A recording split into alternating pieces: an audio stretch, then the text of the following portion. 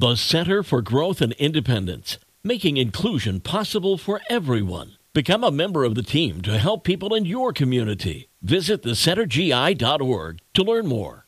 98.3 The Coast, it's the best mix in the morning show. Good morning, it's Mark Hamlin. Today, Thursday, November 16th. Increasing clouds today, rain developing overnight into the day tomorrow, but it should be nice again by the weekend. We'll get the updated forecast from Carrie Peugeot coming up.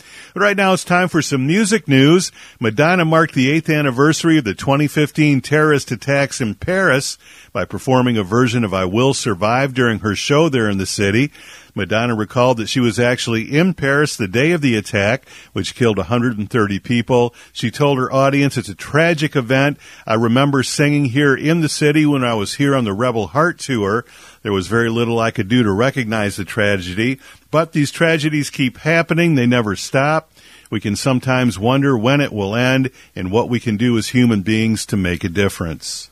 And Pink doesn't just talk the talk when it comes to activism. She walks the walk. She's handing out banned books at concerts in Florida this week.